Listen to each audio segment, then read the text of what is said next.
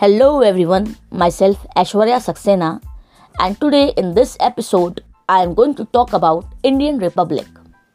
The word republic means the state in which supreme powers rest in the hands of people and their elected representatives, and also the head of the state is an elected or nominated person.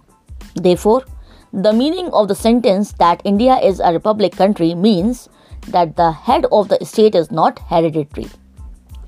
Republic Day marks the adoption of the Constitution of India and the transition of the country to a republic on January 26, 1950. Though India became a free nation on August 15, 1947, it declared itself a sovereign, democratic, and republic state with the adoption of the Constitution on January 26, 1950. The Constitution gave the citizens of India the power to choose their own government and paved the way for democracy. India has been a federal republic since 1950, governed in a democratic parliamentary system.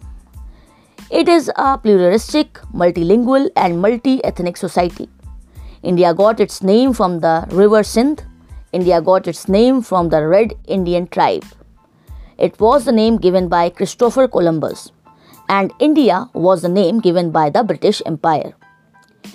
26th January is celebrated as a national holiday in India, and this day commemorates the historic sacrifices that led India to be a sovereign, independent nation. Every year on 26th January, the whole country comes together and annually celebrates Republic Day. This year, 2022, India will be marking its 73rd Republic Day. Aishwarya Saxena signing off. Jai Hind.